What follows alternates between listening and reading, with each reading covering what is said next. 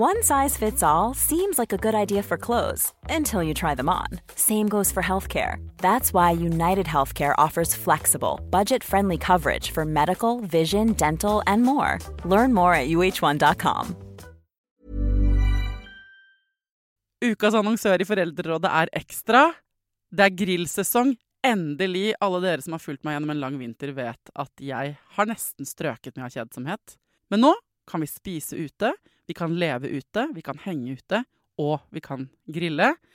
Ekstra har sitt største grillutvalg noensinne, og hør godt etter nå. Her en del av grillutvalget deres. Habanero-pølser, salsiccia-pølser, black-aged pepper-pølser, cheesy bacon-pølser, beefy burger, cheesy burger, skinny burger, big beefy gourmet-burger, fiskeburger med hvitløk, fiskeburger med bacon, rødbet og søtpotetburger, soppburger, barbecue, grillfilet, svinenakke med oregano og tomat, urtemarinert fårefilet, brisket, eller brisket som det egentlig heter, T-bone steak, flank steak, tomahawk, laksefilet med pesto, laksefilet med sitron, scampi med hvitløk og urter, crispy fiskeburger med ost, kyllingfilet med sitron og urter, kylling overlår, gyros, kyllingspyd, smoke, barbecue, lårfilet av kylling og entrecôte. Takk for meg.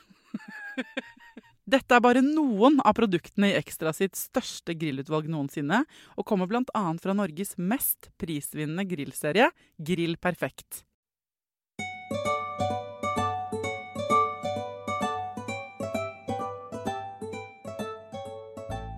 Vi har hørt mange ganger at lek kjempeviktig, men så det liksom stadig vekk, vil jeg si, mindre tid for unger til å leke i hverdagen.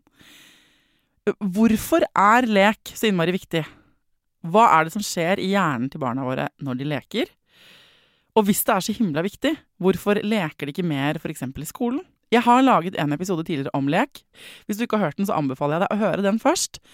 Den heter «Hva betyr lek for hjernen?» og gjesten Per Brodal, hjerneforsker. Men dette temaet så viktig at vi lager en episode til. Hjertelig velkommen til Foreldrerådet, folkens.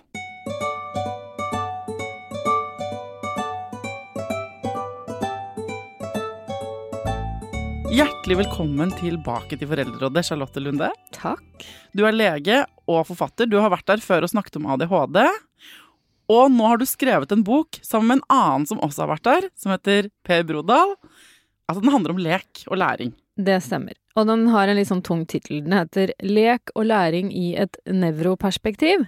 Hvordan gode intensjoner kan ødelegge barns lærelyst. Ja, det ikke et clickbait-titel, det det ikke.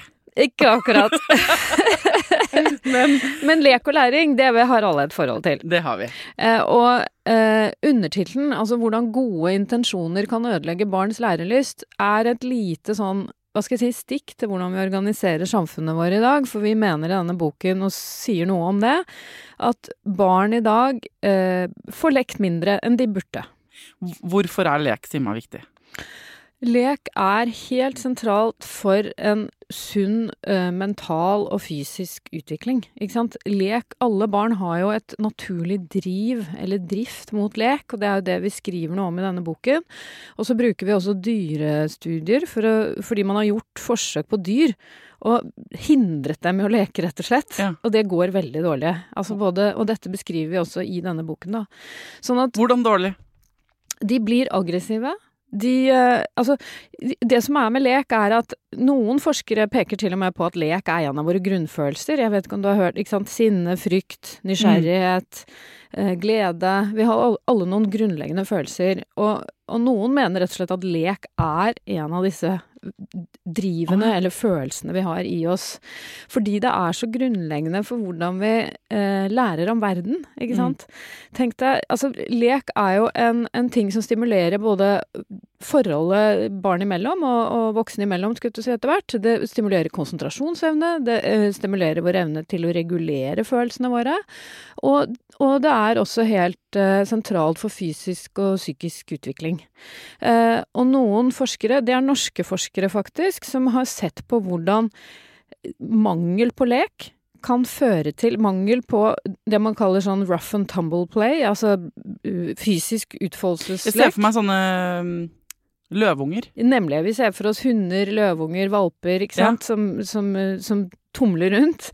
Men gutter, særlig gutter, ADHD-gutter. Altså, gutter gjør også det mye. Jenter kan gjøre det, men det er litt vanligere atferd hos gutter. Og dette, tenk deg hvor viktig det er for å stimulere både det der å forstå grensene for hva som er vondt og ikke vondt, hva som er gøy og ikke gøy, og det fysiske, ikke sant? Hvordan de trener motorikken sin, da. Så man har sett at barn da, som ikke får anledning til å leke litt sånn røft, ikke sant? Litt, du vet begrepet skrekkblandet fryd, ikke sant? Det kjenner vi alle. Barn som ikke får klatret, beveget seg, altså utfordret grensene litt på hva som kan være litt skummelt, de kan ha en høyere risiko. Dette er en hypotese, men den er veldig interessant, og det er flere og flere som støtter den nå, på økt angst senere i livet, ikke sant? Oi. Sånn at hvis barn ikke får liksom lekt og prøvd seg og utforsket verden og sine egne frykter og gleder, så kan dette gjøre dem veldig engstelige for angst. Altså når de opplever angst igjen senere, så blir det en voldsom følelse som de til enhver pris vil unngå.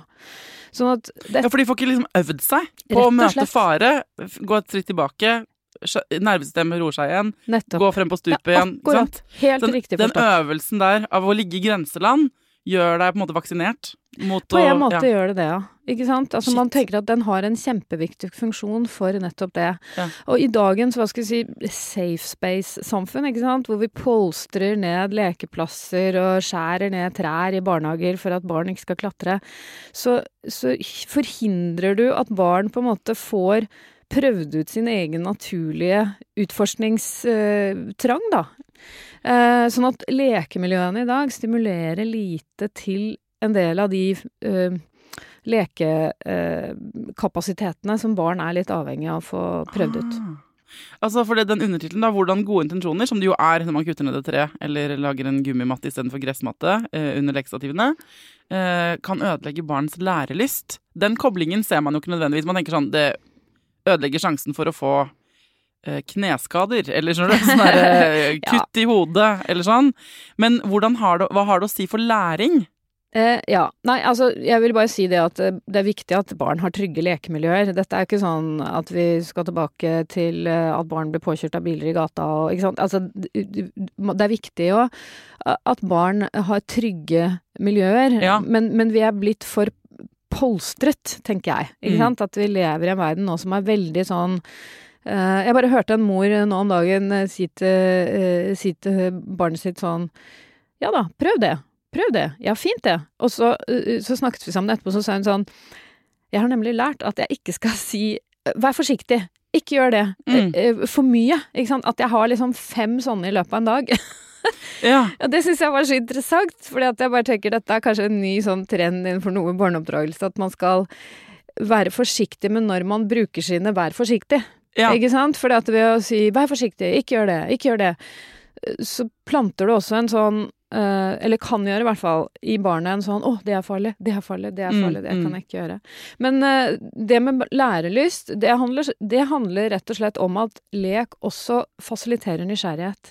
Og vi er helt avhengig av at barn får oppdaget og utforsket sitt miljø, for det har alle barn en driv mot. Så hvis du hele tiden, hva skal jeg si, hindrer dem litt i det, så blir de litt passifisert i forhold til sin egen nysgjerrighet og lærelyst.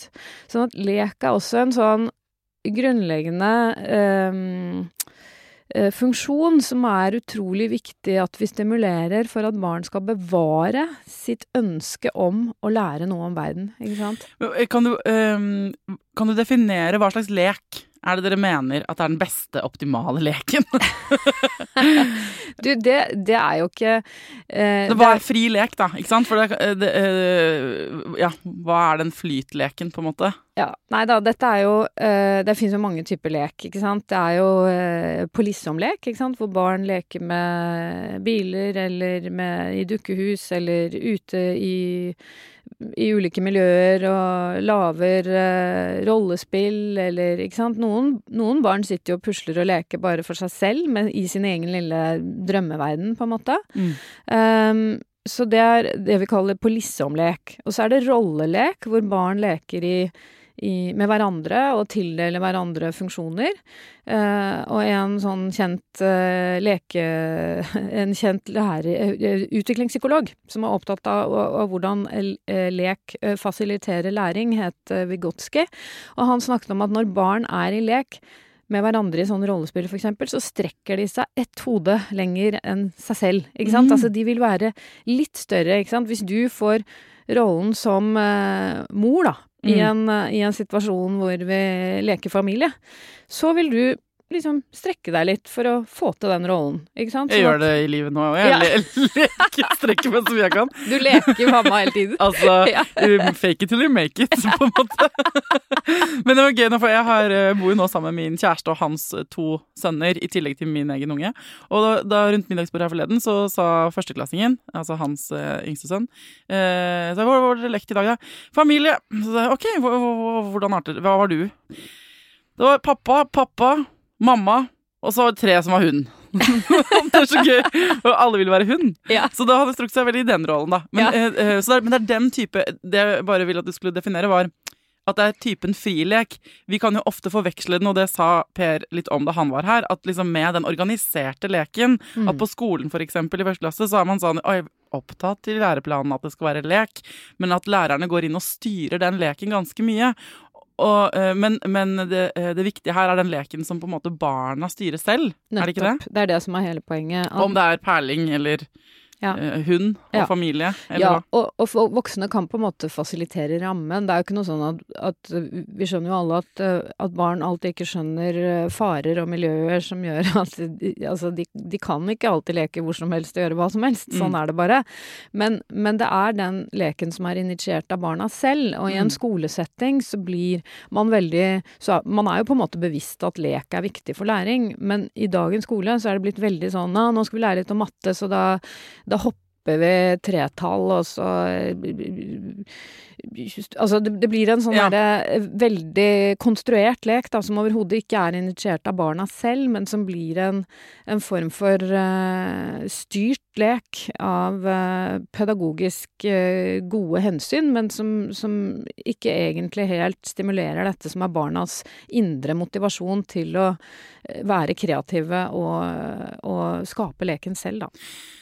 Og så når de kommer hjem fra skolen, eller barnehagen da, men i hvert fall i skolealder, så er det jo sånn at disse også velmenende fritidsaktivitetene, som er kjempebra, organisert idrett, korps, fotballtrening, jeg er fotballmamma, de tar jo opp ettermiddagstimene. Og jeg husker det fra da din medforfatter her var her, for da snakket vi litt om, det er også gode intensjoner for oss foreldre, og vi føler jo ofte at vi sliter oss ut vi også, på ettermiddagene. Den skriver jeg under på, altså min sønn går nå på 4-5 ganger i uka, så spiller han fotball. Og han elsker det. Men jeg ser jo at alle de timene han egentlig på ettermiddagen hadde til å liksom surre, og holde på med rare prosjekter, det blir borte. Og nå går han i 7. klasse, og da er det mye mer lekser enn det var i fjor. Og jeg bekymrer meg jo da litt nå egentlig, for at han ikke får lekt nok. Hva sier du til det? Altså, det høres ut som om, hvis han synes det er gøy, og så lenge han er drevet av glede for å spille fotball, og det er en fritidsaktivitet han synes er stas, så er det jo, og han gjør det 4 dager i uken, uten at det er noe han må presses til, så tenker jeg at det ikke i utgangspunktet er noe problem. Det er jo veldig mye lekser i dagens skole, det er nå en annen problemstilling, men jeg tenker at det er veldig viktig i de barneårene at den frie leken er kjempeviktig, ikke sant? Nettopp for å bevare hans glede for å da gå på fotballtrening når han er eldre og synes at det er gøy. Men det er veldig mye styrt hverdag for veldig mange foreldre og barn i dag, sånn at jeg tror nok det er viktig at barn blir litt overlatt til seg selv og sin egen, hva skal jeg si, evne til å aktivisere seg selv i lek da. Og det er jo ikke bare det at vi lever i en veldig sånn organisert ambisiøs verden hvor barn skal fikse mye. Men det jo på toppen av dette en digital verden, ikke sant? Hvor det også kan være morsomt å være. Og det klart at det jo mye lek i digitale plattformer på ett vis, men det stimulerer på en måte veldig begrensede deler av hjernen å være på et nettbrett. Sånn at foreldre i dag har ganske krevende oppgaver med barna, for det så mye stimuli fra alle kanter utenifra. Og dette det jo det med leken, ikke sant? At leken en drift i barnet selv, som gjør at barnet selv går ut mot verden og vil utforske og oppdage i en fysisk verden.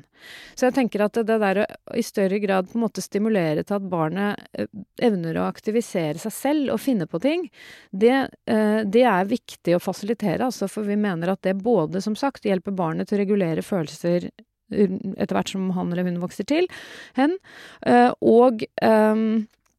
og stimulere kreativitet, nysgjerrighet og lærelyst til å lære senere i livet. Hvordan konkret fasiliterer man for det? Hva ser det ut som, på en måte? Nei, det tenker jeg litt sånn invitere barna hjem. Altså, man har jo sånne sånne grupper, hva heter de? Ja, vennegrupper. Ja, vennegrupper. Prøve å hjelpe dem i gang med. Jeg var på ferie nå, og da så jeg i Afrika faktisk, eller i Marokko. Yes. Ja, og der så jeg veldig mange barn leke ute i gata og spille fotball. Ja. Det ikke så ofte du ser det. De spilte fotball, de holdt på med ting, de puslet med små ting ute i gata, liksom. Ja. Det var litt sånn da jeg var liten. I dag så det ikke så ofte du ser det, i hvert fall ikke i denne byen. Og jeg tenker at barn i dag lever veldig mye mer sånn beskyttet, da. Så jeg tenker at ikke det at vi ikke skal beskytte barna våre, men jeg tenker at det å la dem holde litt på, for eksempel ute, da. Noen har hage, noen har mulighet til å gå i en lekepark, koble barn på hverandre til å finne på ting i et litt sånn fritt rom der de kan velge hva de vil gjøre, på en måte. Når du sa det, for at min sønn 11 og et halvt, så han jo en stor gutt da, litt. Hvor mange år, for du var sånn, du sa at det viktigst på en måte den frileken når han i barneårene på en måte. Hvilke år det viktigst?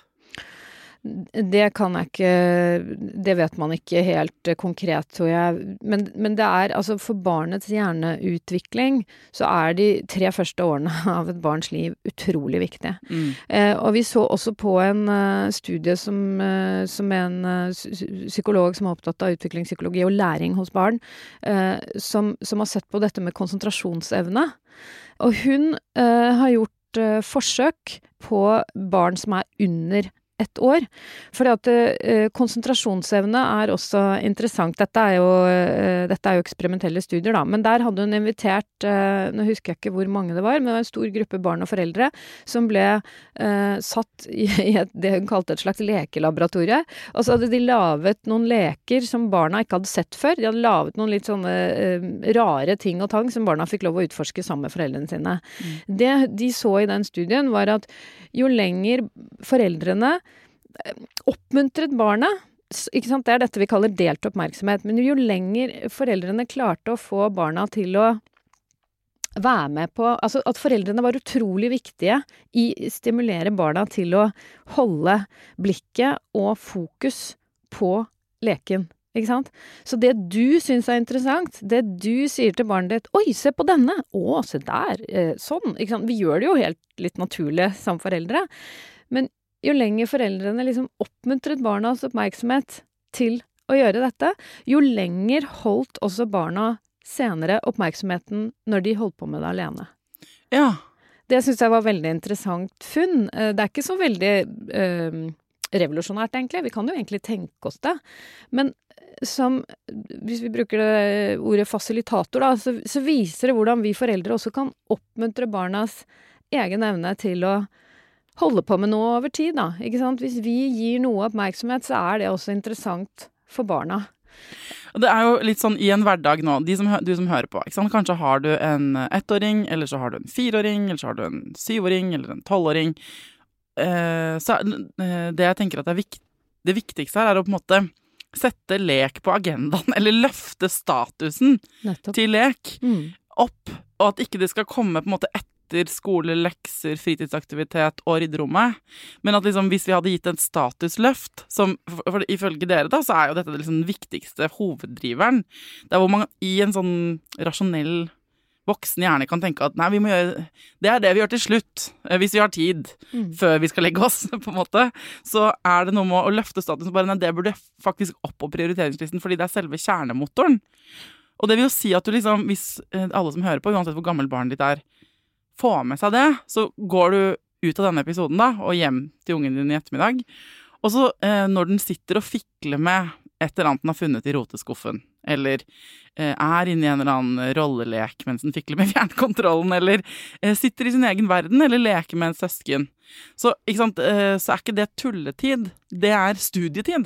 Helt klart, det var veldig godt sagt, fordi at det nettopp den der tiden, og dette noe liksom hjernen trenger, ikke sant? Dette en viktig, altså det viktig for å stimulere videre interesse for læring i neste hånd, ikke sant? For hvis alt bare blir en sånn ytre påvirkning da, ikke sant? Du skal, og du må, og du bør, og hvis ikke du gjør sånn, så får du ikke sånn. Altså, barn blir veldig ytrestyrt i dag, ikke sant? De må hele tiden strekke seg mot noe for å få en belønning på ditt eller datt, eller de på sosiale medier og ser at sånn det der, eller, ikke sant? Det belønning som styrer veldig mye, men den leken som du sier en sånn indre motor barna har, som trenger å stimuleres til å liksom komme litt i gang for at nysgjerrigheten og drivet og utforskningstrangen skal bevares gjennom livet da. Many of us have those stubborn pounds that seem impossible to lose, no matter how good we eat or how hard we work out. My solution is PlushCare. PlushCare is a leading telehealth provider with doctors who are there for you day and night to partner with you in your weight loss journey. They can prescribe FDA-approved weight loss medications like Wegovy and Zepbound for those who qualify. Plus, they accept most insurance plans. To get started, visit plushcare.com/weightloss. That's plushcare.com/weightloss. Many of us have those stubborn pounds that seem impossible to lose, no matter how good we eat or how hard we work out. My solution is PlushCare. PlushCare is a leading telehealth provider with doctors who are there for you day and night to partner with you in your weight loss journey. They can prescribe FDA-approved weight loss medications like Wegovy and Zepbound for those who qualify. Plus, they accept most insurance plans. To get started, visit plushcare.com/weightloss. That's plushcare.com/weightloss. Hold up. What was that? Boring. No flavor. That was as bad as those leftovers you ate all week. Keke Palmer here, and it's time to say hello to something fresh and guilt-free. Hello Fresh. Jazz up dinner with pecan-crusted chicken or garlic butter shrimp scampi. Now that's music to my mouth. Hello Fresh. Let's get this dinner party started. Discover all the delicious possibilities at hellofresh.com.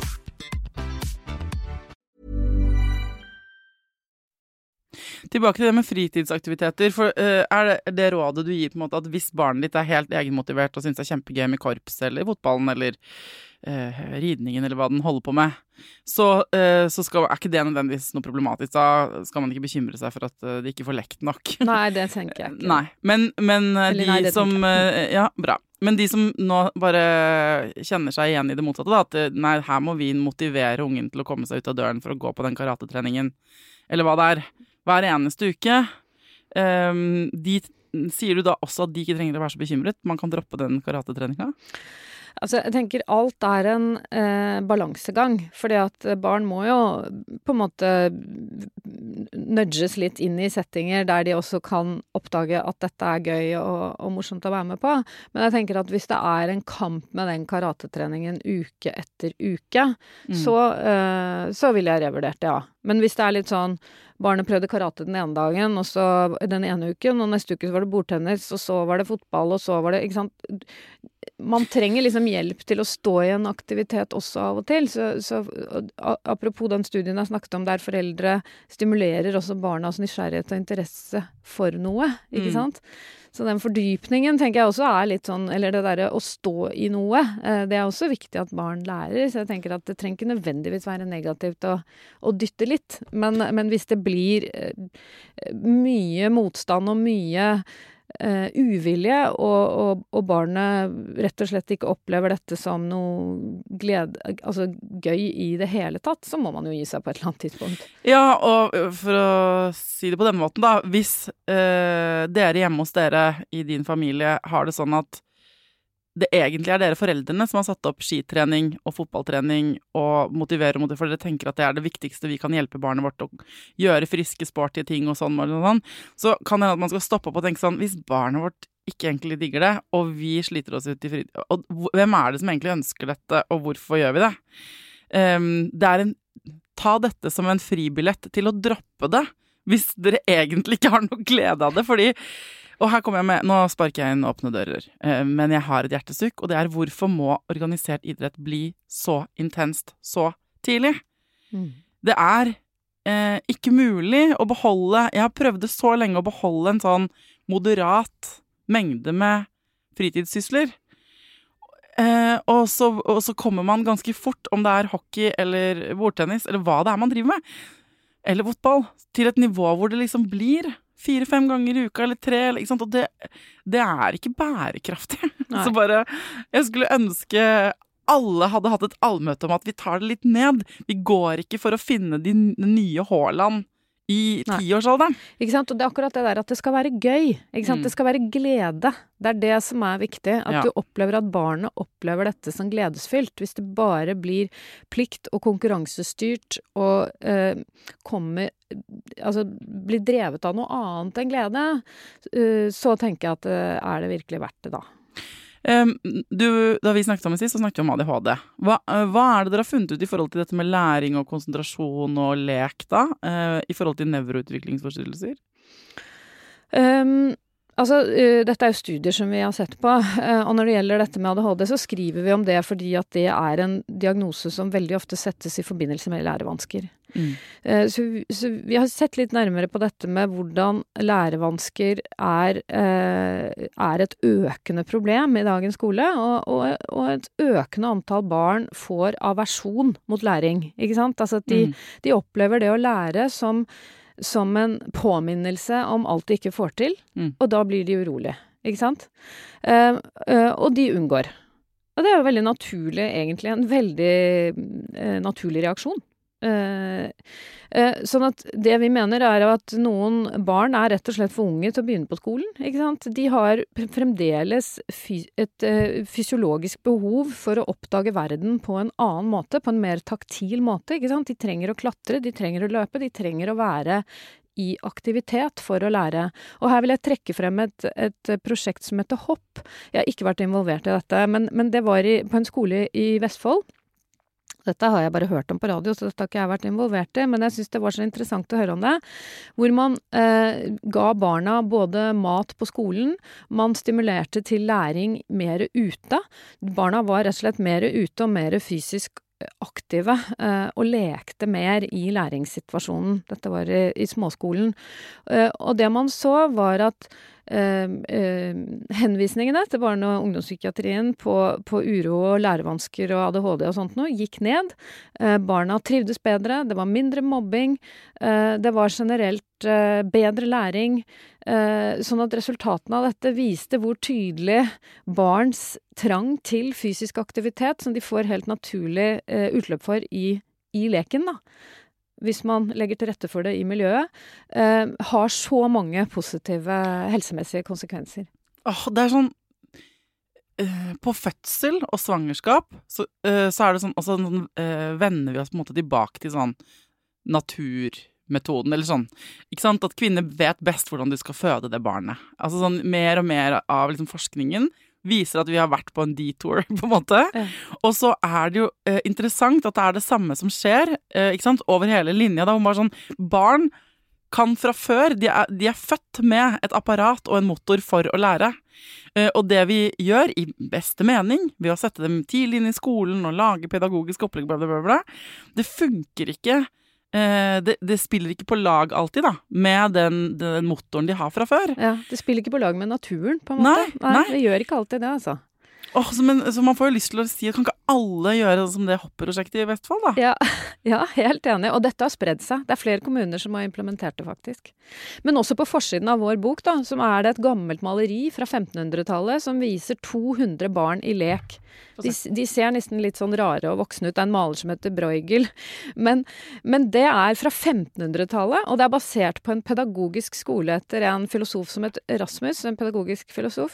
Sånn at der allerede på 1500-tallet så forsto de at lek fasiliterer barn, eller gjør barna mer lærelystne, rett og slett. Altså her er det noen barn, de ser helt ut som de er malt som voksne, bittesmå voksne. Ja. De ser veldig rare ut. Så akkurat sånn der, hvordan man malte fjes på 1500-tallet er ikke helt godt egentlig. Men de leker med sånne ringer og pinner, tønner, noen klatrer på en tønne, noen hopper bukk, noen rir på ryggen til en annen, leker hest, åpenbart. Det er identifisert 70 ulike typer sånne små lekeprosjekter. En som står alene, så ser det ut som han går inn sånn, leker at han er en ape eller et eller annet dyr.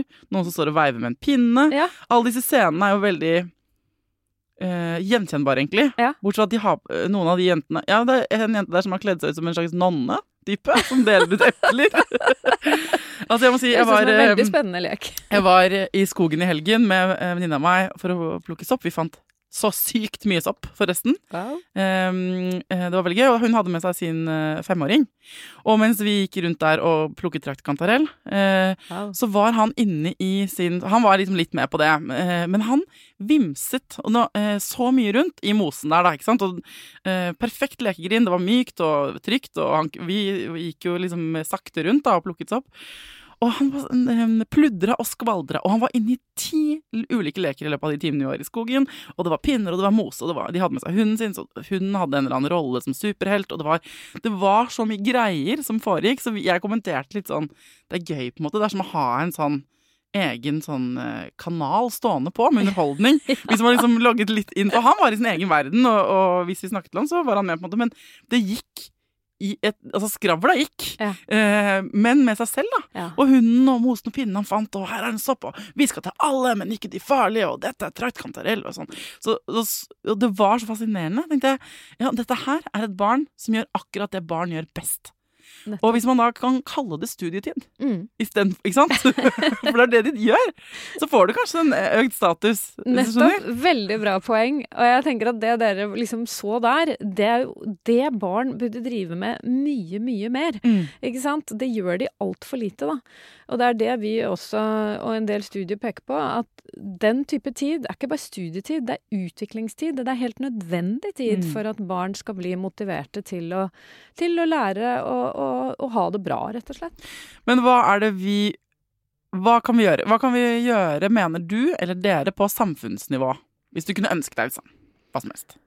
Nei, jeg tenker jo at man må være mer oppmerksom på at barn er veldig forskjellig utviklet, ikke sant? I dag så får alle stempel i panna. Er du født liksom i 2010, da begynner du på skole til den og den tiden, og du skal lære det og det og det til normert tid. Og dette presset er, altså... Jeg har en annen eldre lærer i nevroanatomi, faktisk. Hun fortalte meg, jeg lærte ikke å lese før jeg var 8 år. Nei. Hun er nå 95, ikke sant? Så hun gikk jo på en skole i Finnmark, hvor det var... Hun klarte ikke å lære å lese? Nei, hun lærte ikke å lese før hun var 8 år. Så sa hun, jeg trodde jeg var dum et lite øyeblikk, men hun ble Norges første kvinnelige professor i nevroanatomi. Ja, så dum var hun ikke. Så hun var absolutt ikke dum, men det er veldig mange barn i dag som tror de er dumme fordi at de ikke får til alle disse normerte læringsmålene som skolen har satt som en sånn minstestandard at alle skal få til.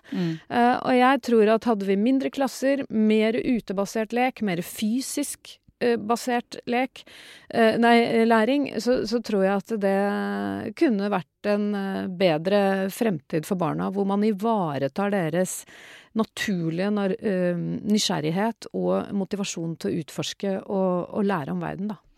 Ja, nettopp sånn som det er på dette bildet her. Ja,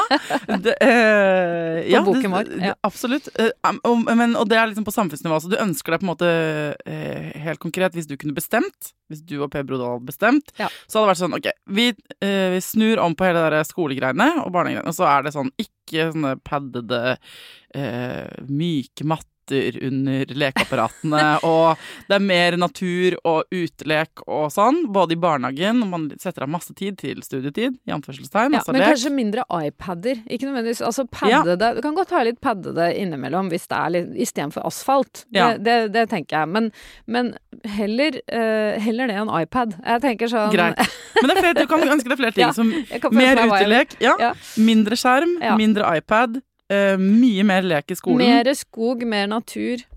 Mer utetid i skolen. Mindre styrte gruppeaktiviteter på fritiden hvis ikke barna elsker det.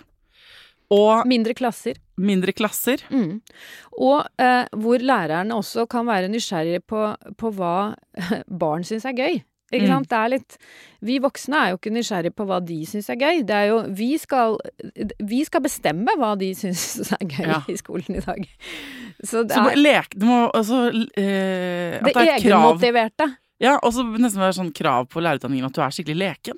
Ja, at du har en hang til at du eller sånn at lærerne får lov, de fleste jo det vi sier, altså, men å få lov til å leke, på en måte. Ja, og voksne burde ikke egentlig slutte å leke de heller. Altså, vi avslutter boken med en liten sånn skråblikk til Arne Næss, som en ganske kjent økofilosof, som også var opptatt av dette med natur. Og han mener jo, og han lekte jo hele livet, som han sa. Da noen spurte han, klatrer du enda? Da han var liksom i 80-årene, eller når det var. Og da bare så han på vedkommende, så sa han, når sluttet du? Ja, det bra! Ja. Men i min Instagram-feed så dukker det faktisk opp for voksne, da. Altså en del sånn der fra psykologer og forskere følger om nettopp det der at jeg som voksen skal sette av tid til å leke. At på en måte det en sånn at det roer ned mitt nervesystem også. Og det, for voksne kan det jo være så mye rart, ikke sant? Om det en sport du gjør, eller hvor det du finner den flytsonen? Det, ikke sant? For meg da, å plukke sopp, eller tegne en skisse fordi vi pusser opp. Ikke sant? Kan jeg få sånn, dette var gøy, og drive og se for meg ting, sånn kreative prosjekter, eller bare leke med barn, eller finne det som du synes gøy. Ja. Men når du ferdig med ønskelisten din på samfunnet, hva det vi, for at de som hører på her, jo, vi har jo ikke, det jo ikke alle som har sånn mega mye makt inn i skolevesen og politikermakt og sånn, av de som hører på. Noen har det, men ikke alle. Så vi vanlige foreldre, som ganske slitne av alt annet vi skal huske på, hvordan kan vi hjelpe til? For noen tenker sånn, jeg orker ikke at jeg må også leke. Altså, hvordan skal jeg gjøre dette? Altså, hva det vi kan gjøre? Ja, det et godt spørsmål. Jeg tenker det mange krav for oss alle i dag, men det der å tenke som du sier da, at lek faktisk litt studietid. Fordi at det egenmotiverte i barnet gjør at du stimulerer barnets egen nysgjerrighet, egen fantasi og egen utforskertrang. Og det jo helt elementært for at barnet skal gidde å interessere seg for de leksene og gå i gang med dem, ikke sant? Fordi det stimulerer også glede for å lære. Og når den forsvinner helt, så får vi jo en kjempekamp med de barna for å få dem til å lære det vi vil. Ja, så hvis man nettopp ganske sliten da, og føler seg strukket som forelder, og så går du kanskje med dårlig samvittighet fordi du ikke setter i gang masse organiserte greier hjemme, da det den gode nyheten at hvis du lar barnet ditt være i fred, og pludre med en pinne, eller surre rundt på hageflekken deres, eller sitte og klisse med noe vann og sand, eller opp i badekaret med noe greier, ikke sant? Det det mye bedre. Da kan du sitte og slappe av, følge med, være med litt, og så kan du kose deg. Det da du gjør det beste du kan gjøre som forelder. Helt enig, godt sagt. Ok, så for å oppsummere da, lek sinnssykt viktig, ikke bare fordi det gøy, og koselig og morsomt. Det selve grunnmotoren for læring og livslyst, og ungen din født med den motoren. Så jobben din som mamma eller pappa jo egentlig å ikke komme i veien for at den motoren skal få lov å gå sin gang. Og så har vi laget et system som arbeider mot oss, i hvert fall på en del skoler, og ikke sant? Vi sender dem av gårde tidlig, og jeg kjenner alt om det, store klasser og trange klasserom og dårlig tid, og det blir ikke mindre lekser etter som årene går. Så i den grad du og jeg kan da, så må vi gi oss selv frislepp. Og jeg har et motto, det trenger ikke du å støtte, Charlotte, men jeg tenker sånn, livet for kort til å jobbe og gå på skolen hele tiden. Så jeg tenker sånn, mitt private tips er sånn her, vet du hva, hvis det blir for mye, drit i de leksene, send en melding til læreren, si at det blir skulk den fritidsaktiviteten. I hvert fall hvis du nå vet at lek er høystatusprosjekt. Så hvis det føles bra, drit i det da vel. Litte grann. Ja. Det er min mening da. Jeg støtter det egentlig. Ja, jeg synes du oppsummerte det veldig bra. Lek stimulerer livslyst, rett og slett. Det stimulerer fysisk og psykisk helse, og det må vi være mer oppmerksomme på. Ja, det trenger vi mer av, alle sammen, inn i mørketida. Herregud. Lek mer. Tusen takk for at du kom tilbake til Foreldrerådet, Charlotte. Tusen takk for at du fikk komme.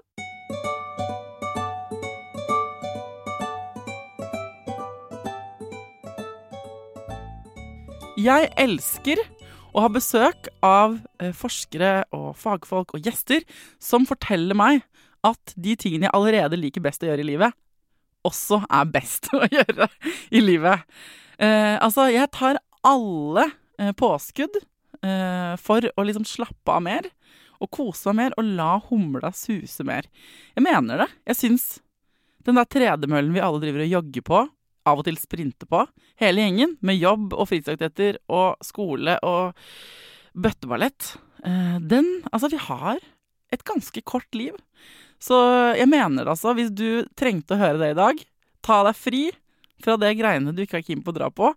Ta fri for ungen din nå. Drit i det. Vi trenger ikke å gjøre alt samfunnet forventer hele tiden. Det er også lov. Jeg mener vi faktisk har en plikt til å gjøre akkurat det vi vil. Så hvis du trengte å høre det i dag, ta det fra meg. Jeg er ikke noen fagperson, et helt vanlig menneske. Men jeg mener det. Hvor lenge skal vi være på denne jorda? Kanskje 80 år, hvis vi er heldige. Har ikke tid til å kaste bort dag ut og dag inn på kjedelige greier. Så det var dagens oppfordring for meg. Hvis du har et tema du vil at jeg skal ta opp, så vet du at du må sende det tipset til meg på Instagram, på Foreldrerådet-kontoen. Tusen takk for at du hører på denne podcasten. Det gjør meg glad langt inn i hjertet. Denne jobben er på en måte som lek for meg, faktisk. Jeg elsker den. Så tusen takk for at du hører på. Til neste gang, ta vare på deg selv, ta vare på ungen din, og lykke til.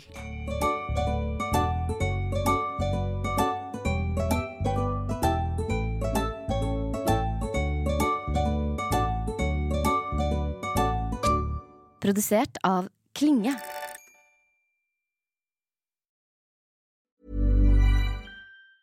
Hey, it's Danny Pellegrino from Everything Iconic. Ready to upgrade your style game without blowing your budget?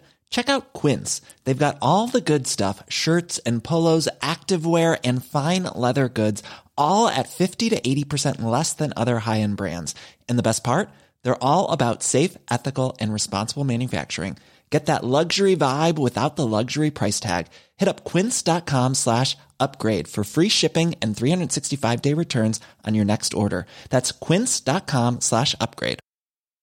Hi, I'm Daniel, founder of Pretty Litter. Cats and cat owners deserve better than any old-fashioned litter. That's why I teamed up with scientists and veterinarians to create Pretty Litter. Its innovative crystal formula has superior odor control and weighs up to 80% less than clay litter. Pretty Litter even monitors health by changing colors to help detect early signs of potential illness. It's the world's smartest kitty litter.